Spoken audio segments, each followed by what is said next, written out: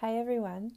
Welcome to a special pre-release episode of Poetry as Meditation.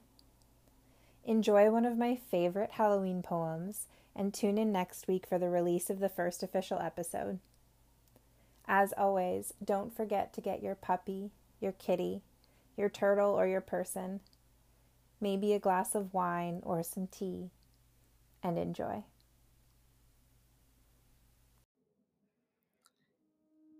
Hi, you found the Poetry as Meditation podcast, or PAM for short.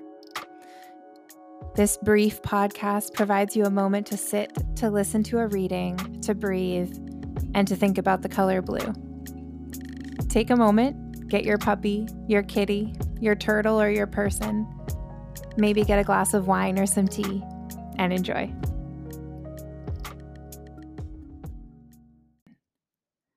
We're going to start by finding a comfortable position, either sitting or lying down. There is no need to remain perfectly still or stagnant. Make your goal to accept any movement or stillness you find yourself drawn to.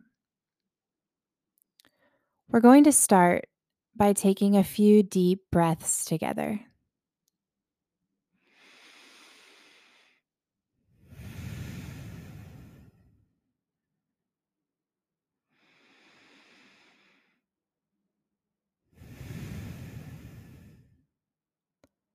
Continue breathing and imagine the air filling your lungs is the color blue. Imagine sending this blue air to every corner of your body, to the very tips of your fingers, to the ends of your toes.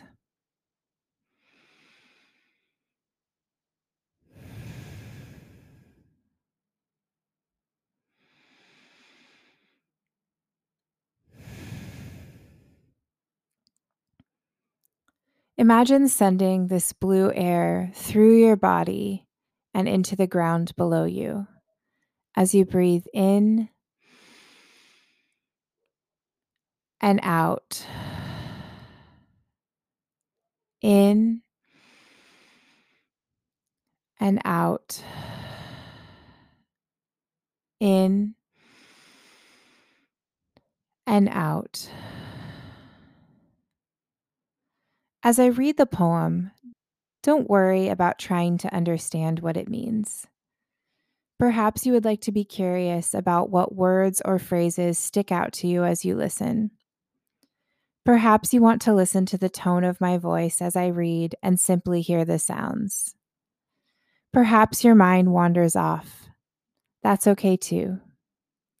This is a moment for you to settle, to feel your body relax, to listen and hear whatever might come to you. Let's begin.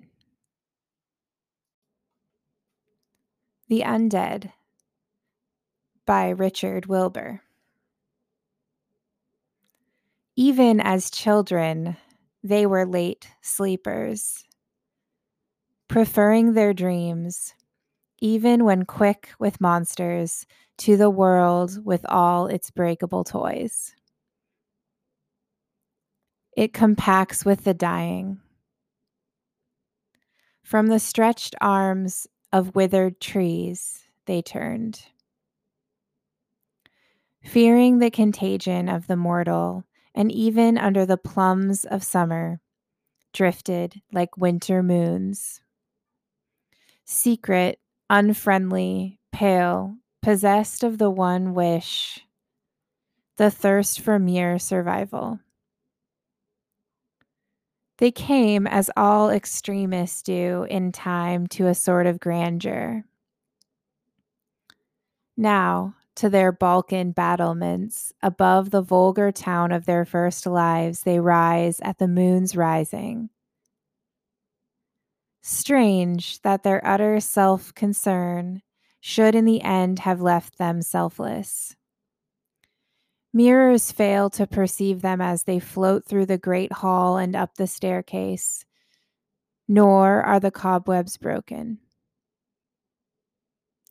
Into the pallid night emerging, wrapped in their flapping capes, routinely maddened by a wolf's cry, they stand for a moment, stoking the mind's eye. With lewd thoughts of the pressed flowers and bric-a-brac of rooms with something to lose, of love dismembered dolls and children buried in quilted sleep. Then they are off in a negative frenzy, their black shapes cropped into sudden bats that swarm, burst, and are gone. Thinking of a thrush cold in the leaves who has sung his few summers truly, or an old scholar resting his eyes at last. We cannot be much impressed with vampires, colorful though they are. Nevertheless, their pain is real and requires our pity. Think how sad it must be to thirst always for a scorned elixir, the salt quotidian blood, which, if mistrusted, has no savor. To prey on life forever and not possess it, as rock hollows, tide after tide, glassily strand the sea. Thank you for joining me today for Poetry as Meditation. New episodes are released every Monday night at 9 p.m.